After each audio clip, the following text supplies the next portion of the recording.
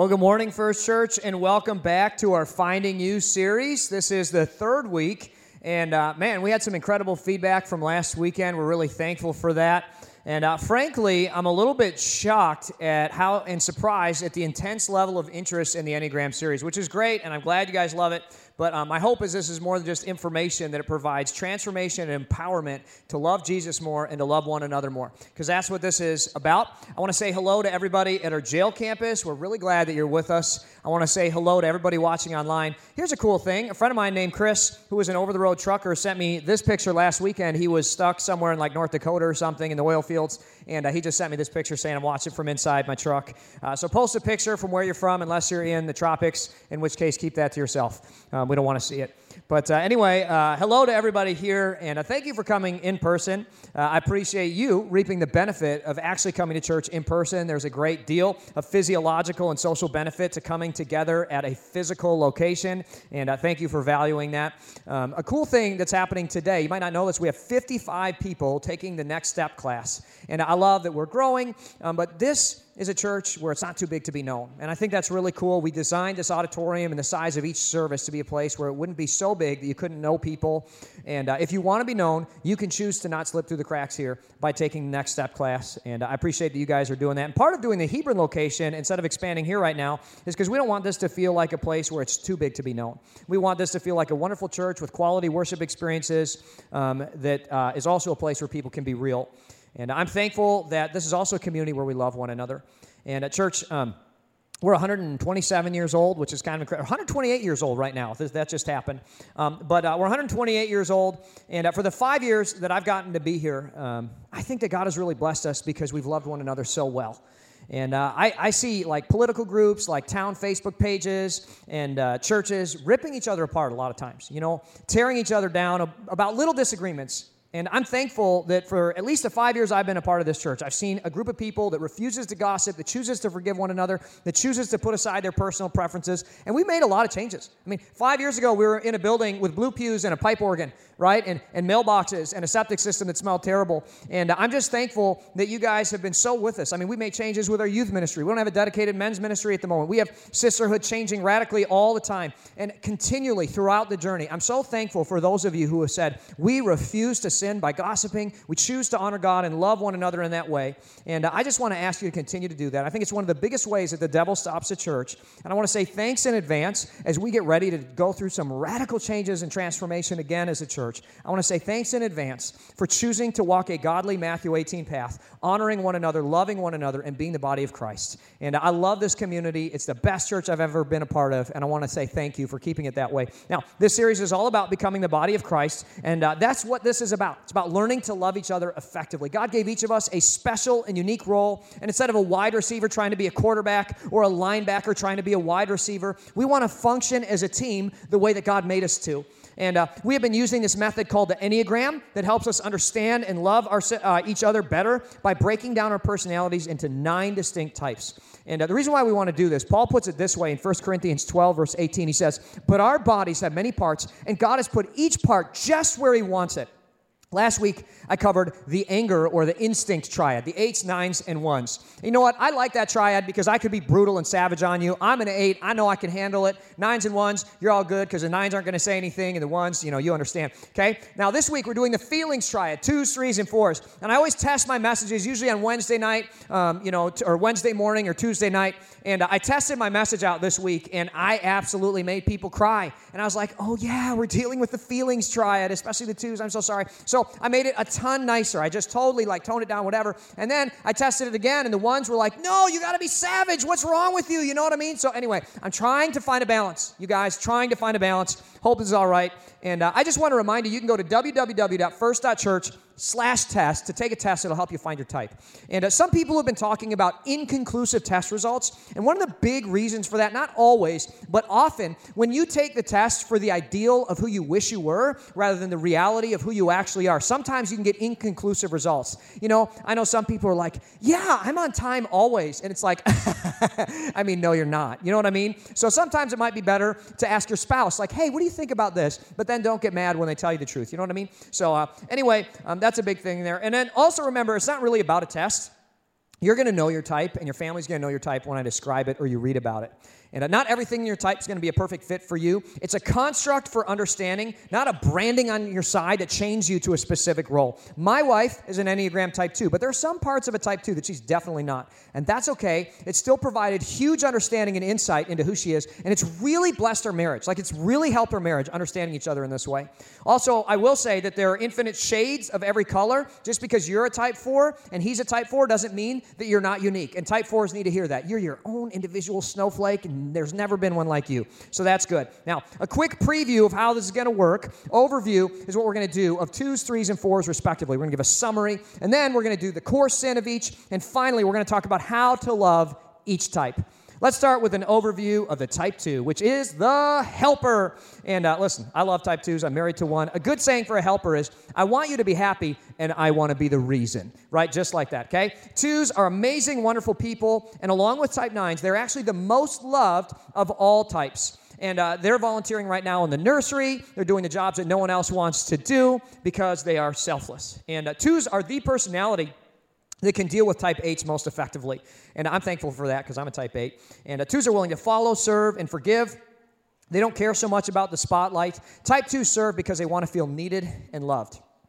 While Enneagram Type 8s have a childhood where they're wounded, so they feel they need to armor up and take control to protect themselves, oftentimes Enneagram Type 2s have childhoods where they feel forgotten or marginalized. They don't need to be in control to protect themselves like Type 8s, but they do want to be included and invited in the adventure. If you have a Type 2 in your life, one of the ways you could love them is simply by inviting them and including them. They want to go on the adventure with you. The core need of a Type 2 is to be loved and needed. Kristen, my wife, is actually a very classic and real Enneagram Type 2.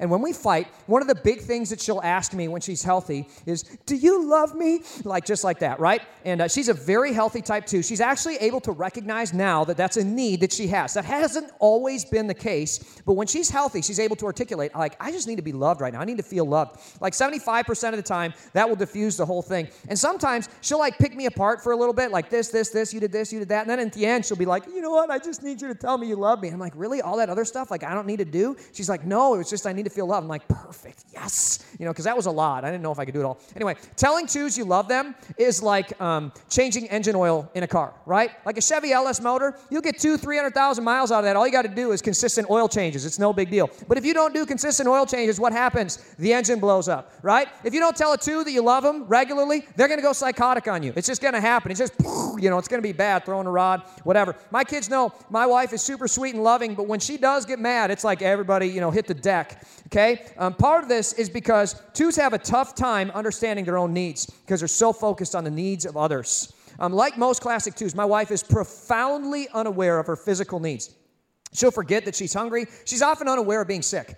I'll, like, give her a hug, and I'll be like, oh, my goodness, honey, you're smoking hot. She's like, yeah, I am. And I'm like, no. You don't understand. You have a fever, girl. Like, you're like, really temperate. And she'll be like, oh, I didn't even know I was sick. Me? I mean, if I'm like 98.7, I'm like, oh my goodness, I'm dying, honey. Like, this is the worst, right? Kristen, like, will accidentally cut herself while cooking and be bleeding. She won't even notice, right? She, like, no joke, for our first pregnancy pictures, we took them the day she entered labor with Isabel, and she was literally in labor during the pictures. And she's like, no, it was okay. I just thought I had a little Charlie horse. It was like, nope, yeah, you were dilated to like a 4. We were about ready to have the kid right there. But anyway, that was TMI. Okay, the upside is that 2s are extremely perceptive of the needs of others. If someone needs encouragement, hints at a gift, is a little tired, 2s get it, see it, don't need to be told twice. They're so good at caring for people in their life, super perceptive. Sometimes 2s get a little frustrated when other people aren't as perceptive, but that's not a gift that everyone has. 2s make great nurses, great doctors, great parents, great counselors, and great psychologists. 2s are often very vulnerable to codependency, which to me simply means valuing someone's opinion over God's opinion, making that person a God in your life. They can enable people a lot of times. It usually leads to disappointment with both parties. And 2s, as a parent, are prone to losing themselves in the identity of their kids. And this can be a big problem, especially after the kids move out. But 2s are amazing caregivers. And if you have had the privilege of having a 2 as a parent, kids raised by 2s often have very fond and wonderful memories and great connections with their parents as adults. The same is true for 2s in the workplace. 2s can get so obsessed with work that they lose their identity in it. When they retire, they don't know who they are. 2s will help you so much, but in return, they desire love and appreciation. And, you know, when I read a lot of the books, they kind of knocked 2s for being manipulative. They said they had strings attached. And I just think think that's ridiculous. Like, you guys, you can get that wrong. 2s are awesome. Like, I find it to be one of the best bargains on earth for me. It's like, you mean you'll move across the country with me? You'll help me achieve my hopes and dreams all the time selflessly, and you'll work for me for free forever, and all I have to say is thank you, I love you, and I need you? That's like an awesome deal. You know what I mean? Like, what are you complaining about? All you got to do is thank you, I love you, I need you, I see you, and like that's one button to push. That's one lever to pull, and you're good to go, right? 2s will serve their guts out, but they need love and appreciation in return. One of my favorite examples of a 2 in the Bible who goes totally psychotic is Luke chapter 10, verse 40. It says, "But Martha was distracted by the big dinner she was preparing. She came to Jesus and said, 'Lord, doesn't it seem unfair to you that my sister just sits here while I do all the work? You tell her to come help me.'" And it's like, whoa, Martha, that's crazy. And listen, a lot of times people are like, 2s are love, peace, and chicken grease. When they get mad, it's crazy. Like, this is like straight up Jerry Springer, like he's coming down the fire pole, call the security. I preached on this a couple weeks ago. This is classic unhealthy confrontation from a 2. Martha didn't want her sister to help. She wanted appreciation and love. And when she didn't get it, she went crazy. I mean, crazy. Like I said, love and appreciation for a 2 is like engine oil. Like, you got to do it. You give it, and it's going to be great. You don't do it, and your sweet, loving, helpful 2 is just going to blow up all over you. She should have said, "Jesus, can you tell me that you see me?" And this is something that's really healthy for a 2, to learn to articulate your need, to see your need. And you're not going to understand it in specific. You're just going to feel unhappy. But learn to articulate and see what you really need in your heart. And so many times, just tell me that you see me. Tell me you appreciate me. It's very much what 2s want. And listen, if you're married to a 2, I'm about to give you a line that is going to like be your secret sauce right here, okay? I see your work, and I need and appreciate you, right? Got a 2 in your life? You just learn to say that to them. And it's going to be like, wow, that's all it took, huh? Like, our marriage is saved. This is amazing. I just need to say that over and over again. It's not that bad of a deal. They're wonderful. Just tell them you love them. I wonder if it would have been better for Martha simply to ask Jesus, do you love me? Do you appreciate me? Do you see me? 2s, that simple question has totally revolutionized our marriage, and it's also revolutionized my wife's mental health. Martha has Jesus in her house, and I want you to think about this. She's so busy trying to earn his love that she never actually sits down with him. Can you imagine having Jesus over to your house for dinner and being so busy trying to earn his love that you never actually sit down and talk with him? I think this is a habit of a lot of 2s in life. You're so busy trying to earn the love of everybody around you that you don't actually take the time to sit down with them and know them. So many 2s love to serve at church, but a lot of times our 2s have a tough time going to church. And I think that serving people but being in relationship with people is a tension to manage for 2s. And I want to challenge you to look at that in your life. 2s are great helpers. A great key verse for 2s that I really like is Romans 12:11. It says, "Never be lazy, but work hard and serve the Lord enthusiastically."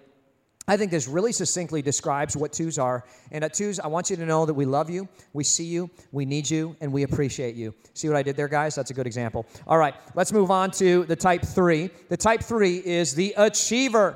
Type 3s are dynamos. This is the second highest energy level of anyone on the scale.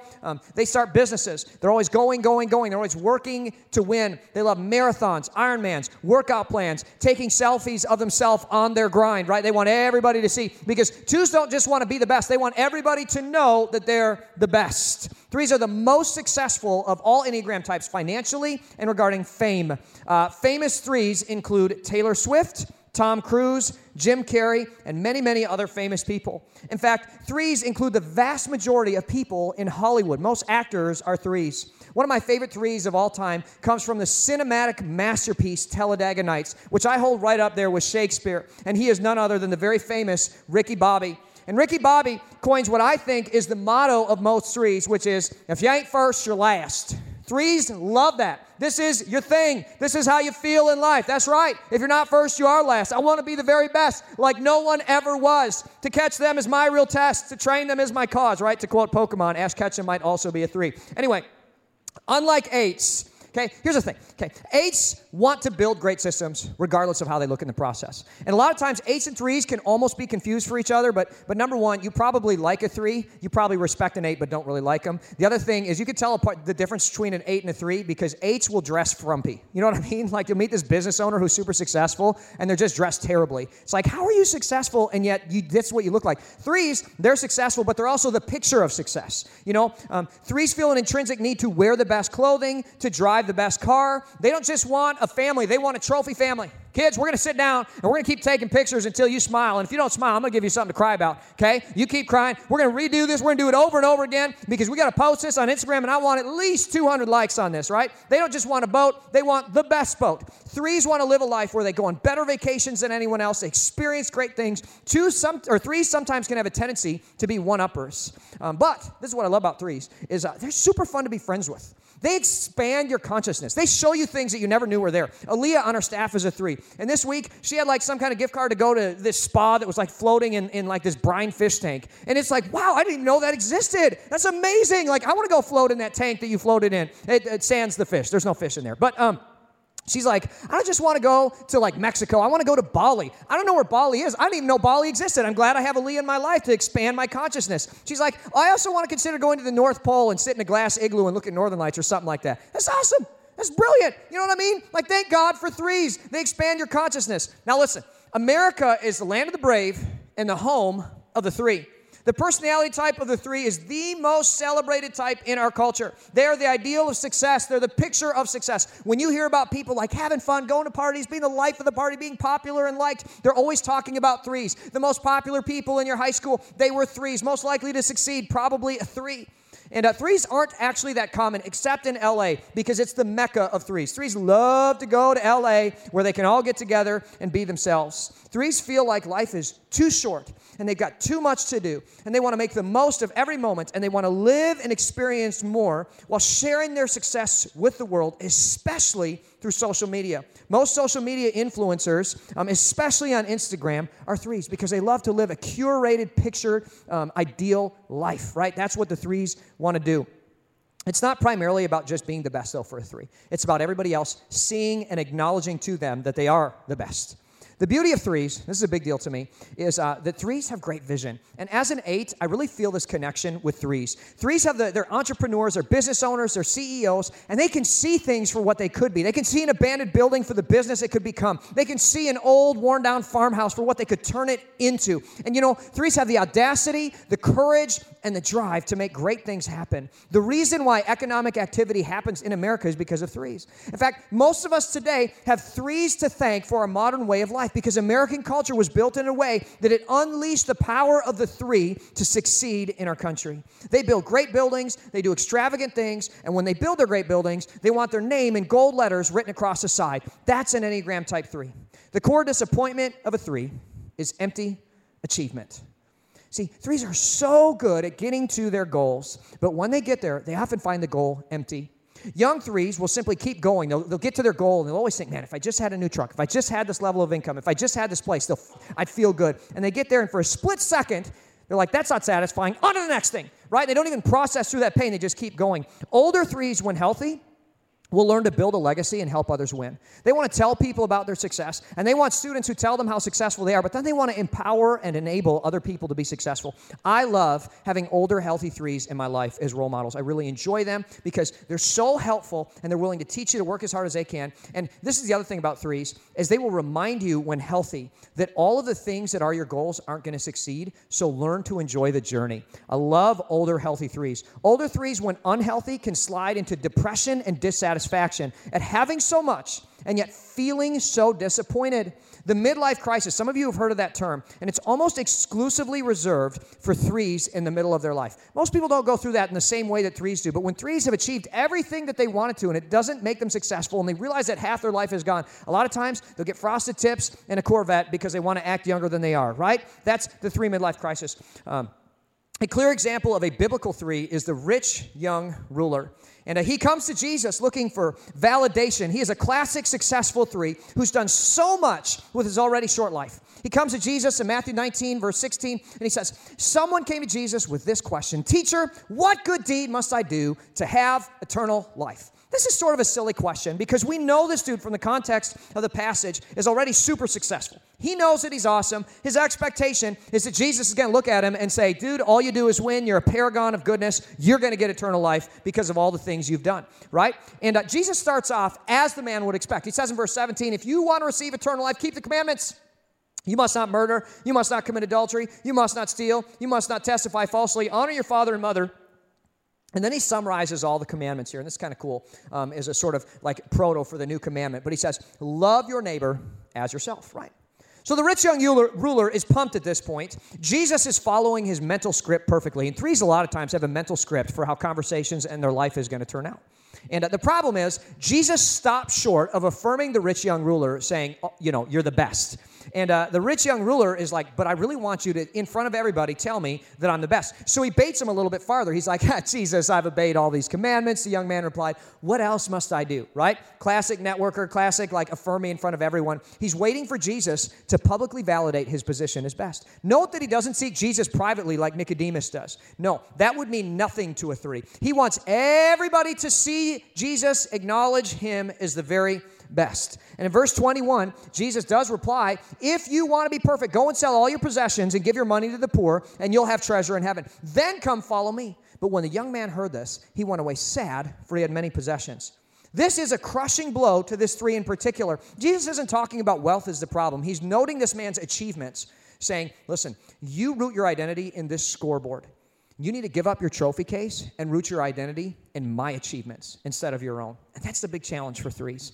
Listen, threes, I love you. I want this to not sound harsh, but it's going to. You need Jesus. You need Jesus in your life, okay? Because the longer you live as a three apart from Jesus, the more your achievements are going to be hollow and empty. But threes who love Jesus are set free from the ball and chain of needing to succeed, and they're able to begin to focus on others and enjoy their life and their achievements. So many threes can achieve their hopes and dreams and find them to be empty. For a three, the key is reorienting your desire to be recognized by people, instead to be recognized by God as good because of Jesus. Threes are the achievers. Let's move on to the fours. And fours, I'm not going to lie, I'm really interested in your type. Like, I find you fascinating. Not because you're weird, but you are sort of unique. You know what I mean? So anyway, fours are the romantics or the individualists. Fours are very rare. They're the most rare of all of the Enneagram types. They're often artists, hippies, and poets. And it's funny because today I said, oh, fours are super rare. And I turned around in rehearsal, I looked at the band, and I said, are any of you guys type fours? And more than half the band was like, yeah, I'm a type four, because they're artists. They're drawn to that type of thing, right? Famous fours include Vincent van Gogh, Amy Winehouse, Bob Dylan, William Shakespeare, and one of my favorite fours of all time, Harry Potter. It's wonderful.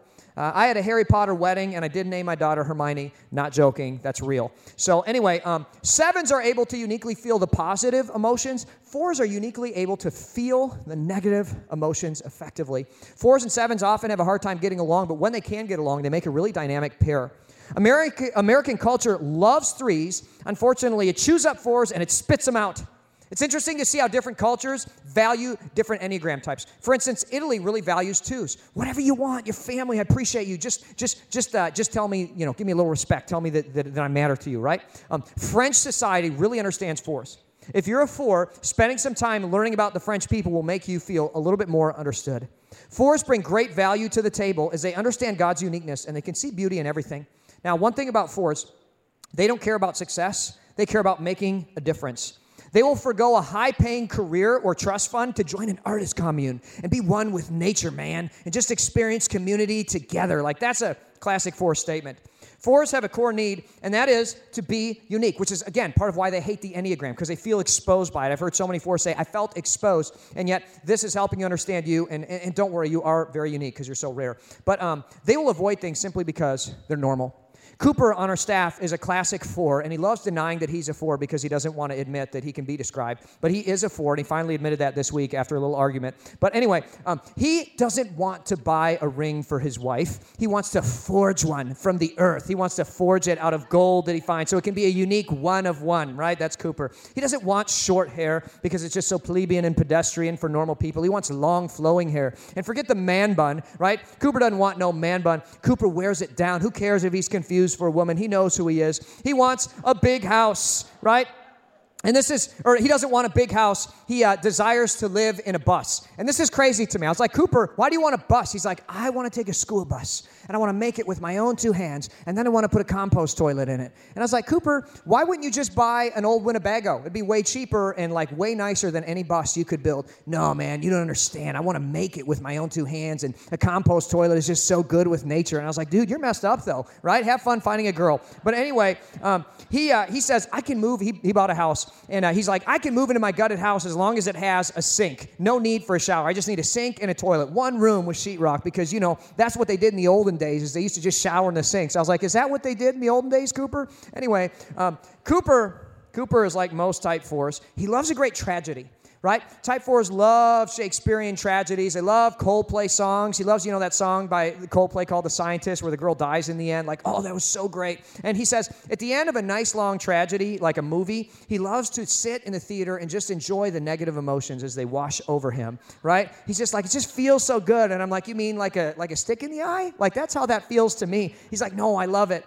4s often look for a tragic romance. They love a relationship that can never be. They love a love that might be forbidden. They have a desire. They want a relationship that has a desire that can never be met. They see these things as especially alluring, and sometimes a 4 will sabotage a relationship that they're in so that it can become this sort of forbidden thing that they desire. They love that Romeo and Juliet tragedy. 4s are comfortable with sadness, which I think is actually really needed. I mean, I think today in America, we live under the misnomer that if it's sad, it's bad. And this is just a really unhealthy thing for America, because I think for so many of us, we never actually develop the skill of processing our pain. And this is a big, big problem, because, how does a child process their pain? They get on the floor and they throw a temper tantrum. And I think what's happened in America today is because we lack the skill of processing our pain, what do? We go to DeMont Unofficial and Original. We go to Hebron Chatter and just throw a big old keyboard warrior temper tantrum. You know what I mean? We go on Google reviews and we throw this big giant fit. And it's like, this is not good. We need to learn to process pain more effectively. And for us, I think part of this is because we sort of haven't made a place for you in our society. I want you to know we need you and we're glad for you. If you ask a 4 how they're doing, oh boy, get ready for a novel in response, because they love acknowledging their feelings and talking about how it goes. I mean, they're going to send you a big, long text. 4s love to talk about their emotions and explain in great nuanced detail how they arrived at that place and how, like, you brought them to that place and all this stuff. The truth is, though, that sometimes the answer wouldn't seem that big if they were talking about something positive, because we have a much bigger tolerance to hear positive things and negative things. And yet 4s help us to develop our capacity to understand our pain. 4s sometimes have a tendency to exaggerate emotional pain, not because they're exaggerators, but because melancholy can be comfortable for them. A really good example of a 4 in the Bible is the first king, Saul. Saul gets told by the prophet Samuel in 1 Samuel 9 that he's going to be king. And like, Meghan Markle, he doesn't want that, right? He thinks that's so plebeian and pedestrian to sit there and, have a castle and a big house and a princess, not his thing. So he ends up hiding. In 1 Samuel chapter 10, a few weeks later, where they begin selecting a king by rolling dice or casting lots, he ends up hiding. In 1 Samuel chapter 10, check this out. It says, so Samuel brought the tribes of Israel before the Lord, and the tribe of Benjamin was chosen by lot. Then he brought each family of the tribe of Benjamin before the Lord, and the family of the Matrites was chosen. And finally, Saul of Kish was chosen from among them. But when they looked for him, he had disappeared. So they asked the Lord, where is he? Saul knows that he's going to get chosen to be king, and he doesn't want it, right? He doesn't feel worthy. He feels like there's something intrinsically missing, and he hides it behind the facade of, I don't want to be king because I just don't desire normal things. This is such classic Enneagram Type 4 thinking. I love the way that this gets wrapped up in the very next verse. It says, and the Lord replied, he is hiding among the baggage. So they found him, and they brought him out, and he stood head and shoulders above anyone else. I love that part of 4s. They don't want leadership. They don't feel like it's worth aspiring to, but deep down, they feel like they're not worthy of it. And yet they're often chosen by it, by both God and by people, because their lack of being controlled by normal desires is alluring and captivating. Saul stood head and shoulders above anyone else, it says. And I think that is so emblematic and so metaphorical for 4s. It's so true. They are powerful. They're attractive. They're charismatic. They're unique, and they're different. There's something about them that's so captivating. If you know one in your life, like, man, that is really special. And I can't really describe it. I just haven't encountered something like it. It's so unique. Saul would be the only person in the Bible to be both a king and a prophet. He would be such an amazing and captivating king that there would be a 30-year civil war after God anointed David to replace him, because the subjects were so loyal to him, even though he was from the smallest tribe. Unlike David, Saul was a good father who raised a great son in Jonathan, and 4s do tend to be excellent parents as they understand their kids uniquely and see beauty in each of their unique ways. And despite all these things, Saul was trapped in negative feelings throughout his reign. 4s are the individualists. They're the romantics. We don't understand them in America, but we need them so badly. And I will affirm you once again, even though you hate the Enneagram, you're the rarest of all types. Let's review really quickly. 2s are the helpers, and they serve everyone so well, but they attach strings in the form of a strong desire for love and appreciation, but that's a good deal. There's just one lever to pull if they're in your life. 3s are the achievers. We love the 3s. They make successful companies and win lots of awards, but they're disenchanted often when they reach the top. And then the 4s are the romantics. They see beauty in processing pain, and they struggle to move beyond pain because they're comfortable within it. Now let's talk about the core sin of each type. And I will remind you that some of these core sins feel and seem a little salacious. Just because it's a core sin, don't look at your spouse and say, I knew it, right? Because it doesn't mean that they're necessarily in it. It just means that it might be a proclivity for them, okay? So the core struggle of the 2 is pride. And 2s love to focus on the needs of others while giving the impression that they have no needs of their own. It feels good to be the source of health. 2s will rarely ask for help, and they don't know how to receive it when it's given. They're used to saving the day, meeting the need, and not having the need on their own. 2s suffer from an inflated view of their own ability to help others and their power to fix tough situations. And because of this, they can really end up with an inflated view of themselves. And let me tell you, this was so true of Kristen when I met her. I mean, she loved her some her. She thought she was God's gift to the world, and she kind of is. But, I mean, I totally understand that. What lies beneath all that pride? I was just being careful in case she watches this. She was in first service, and I can say whatever I want, but then what if this is the one we choose and it's online and she sees it and then I'm dead? But anyway, what lies beneath all that? Shame. I think 2s fundamentally think, what would happen if that person rejects me? It would only confirm something I've suspected all along, that I'm unworthy of love. 2s can struggle to understand that sometimes people love you without giving first. Their expectation is that they must give to love. 2s can overcome their core sin by admitting that they do have needs and taking the time to ask for them. For so many 2s, it's so simple just to say, can you tell me that you love me?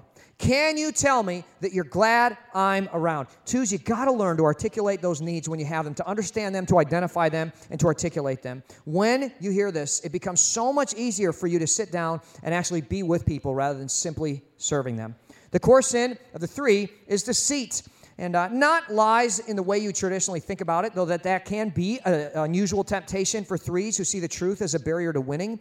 But it's more of a willingness to act like someone or something else that they're not really to get what they want. 3s will chameleon their way into your heart by becoming whatever version of themselves they think you would love the most. This is why 3s make great actors, because in a sense, all 3s are acting.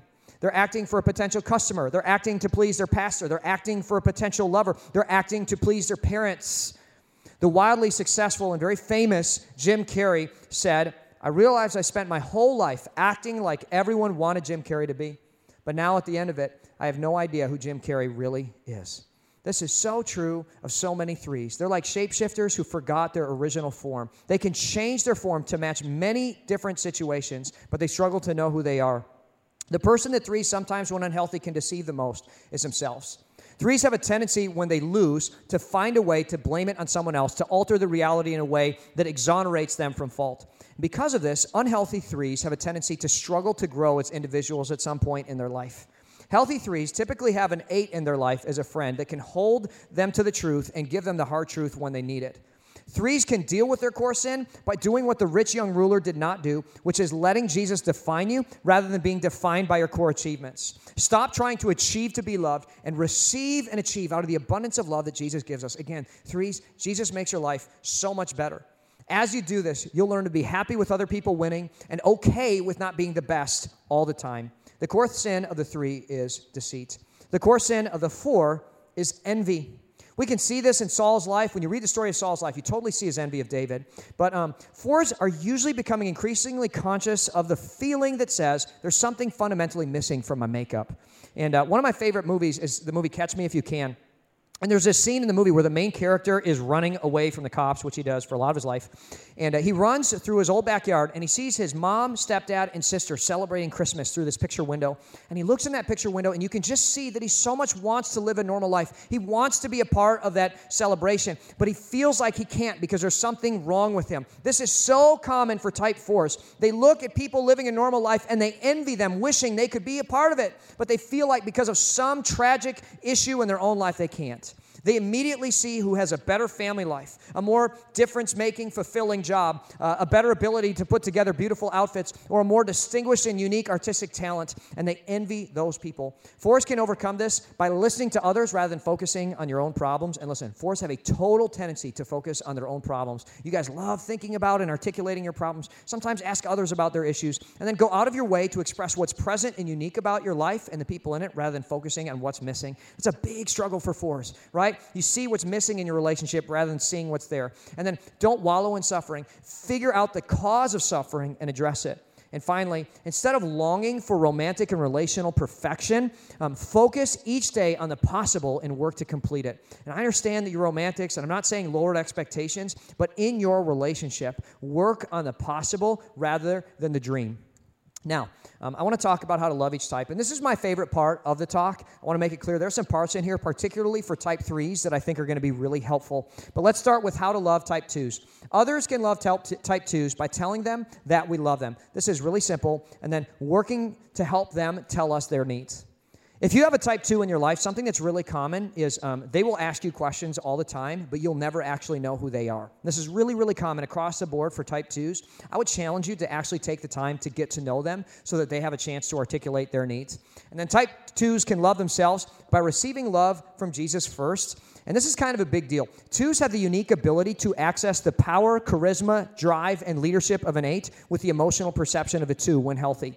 That's like really special. 2s can be world changers. 2s and Jesus are totally amazing. And I've actually seen God do this in my wife. When I met her, she was super shy, struggled deeply with anxiety, didn't really like talking with people. And God has absolutely unleashed a new level of leadership in her. And it's because she stepped into Jesus using her natural, created form as a 2. It's been really good for her. But learn to serve others out of love for them, not to get love from them. 3s. We can love 3s better by helping them slow down and enjoy their accomplishment. This is a big deal for 3s. And then here's probably what I think is my favorite point for this whole talk. Love 3s at low points. Love them when they're a total disaster. If you're married to a 3, at some point in your life, a 3 is going to let down their guard. And the hard part about 3s is they're always exactly what you need. If you need to have them be something, they can chameleon their way into that personality. They're going to be a persona to you. And it's going to be really jarring when the 3 actually lets down their persona and tells you what's really going on behind the scene. Don't shut down when that happens. It might feel odd, but it might be the first time that you're seeing the person you love for who they really are, and it might be the first time that they're seeing themselves for who they really are. It's a big challenge for 3s, but when they share themselves with you, help them process through it rather than freaking out. And then ask them to get in touch with their feelings, not just their goals. 3s can love themselves by receiving Jesus' achievement in place of your own. Jesus' ultimate win on the cross is sufficient for you. It's exonerated you. You got nothing left to prove.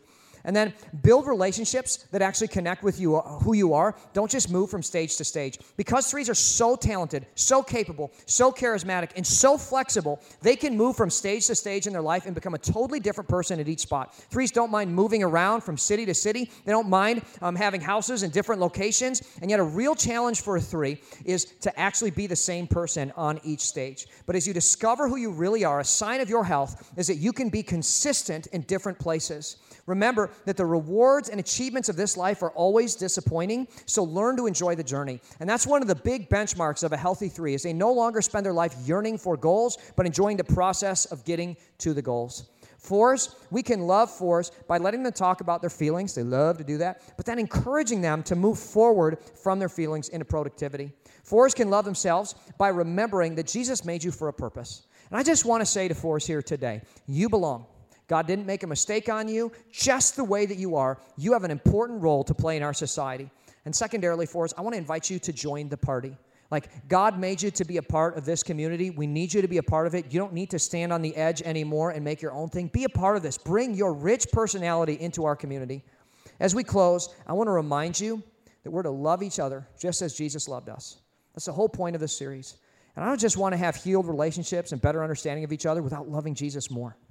You know, I haven't done a whole lot of apologetics in this series, but I want to remind you that God is real and that something doesn't come from nothing, and intelligent design doesn't come from no intelligence. Like, I don't follow the delusion of atheism because I can't ignore facts, right? I'm not superstitious. I know that God is real, and that means I'm accountable to him. That means I have a creator who designed me in a specific way, and I think that compels me to actually live the way that he calls me to live.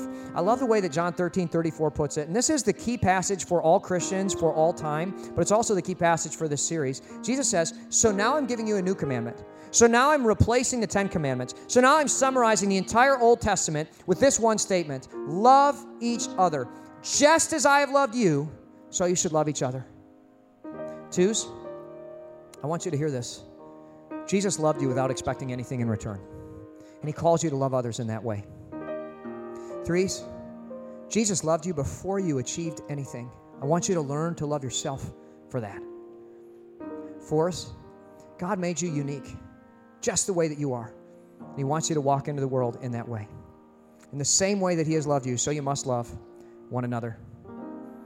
I know last week I forgot to include discussion questions, but I want to challenge you to actually do that this week. I wrote out some stuff. I just want to challenge leaders of the family, especially men in the room. I want to challenge you to lead your families in a discussion from this message. I don't want you to just drive home and think, well, that was interesting. I want you to actually talk about it. And I wrote down 4 questions I think might be helpful. Number 1, what number so far do I most relate to? And I hope this will be helpful for you. I want you to listen to some other people because, again, it's not so much about a test. It's about what you understand about yourself. And then number 2, how am I overcoming my core sin? I think that sin is something we don't talk about quite enough in this society, and yet, God doesn't tell us to not sin because he wants us to miss out on fun. He wants us to experience the most. And it turns out sin is a great way to rob yourself of life satisfaction, right? So as we discover what our core proclivity is, I want you to really think about, what can I do tangibly in my life to have victory over this core sin? Number 3, how can I be loved better, and how can I love you better? Now, listen, especially to the Enneagram Type 8s in the room, when somebody asks you how I can love you better, I don't want you to get the shotgun out and just fill it up with a bunch of shots and then get ready to tell people a million different things, okay? Don't overwhelm people. I know that I have a tendency to do this, but listen, what's one way? What's one tangible, practical, encouraging way that you can empower people to love you better? And listen, if you're a type 9 in the room, you got to actually say something here, okay? You can't just ignore it. You can't just be, oh, no, you're doing everything perfect. No, say something, okay? And then, how can I love you better, right? Really helpful. And then number 4, what is one way I could serve Jesus better in light of the way God made me to be? And parents, I want you to call out potential in your kids. You know the way that they're wired, and I want you to point them in a direction that's going to allow them to achieve fulfillment and actualization within the body of Christ. My father helped me discover my unique giftedness to serve Jesus, and I'm so grateful that he had the courage and the insight to have that conversation with me. Parents in the room, I want you to call out potential in each other, in your children, and in your families as we walk forward in this series. I hope that God really blesses your discussions. I want to ask you to stand so that we can pray for 2s, 3s, and 4s together as we close.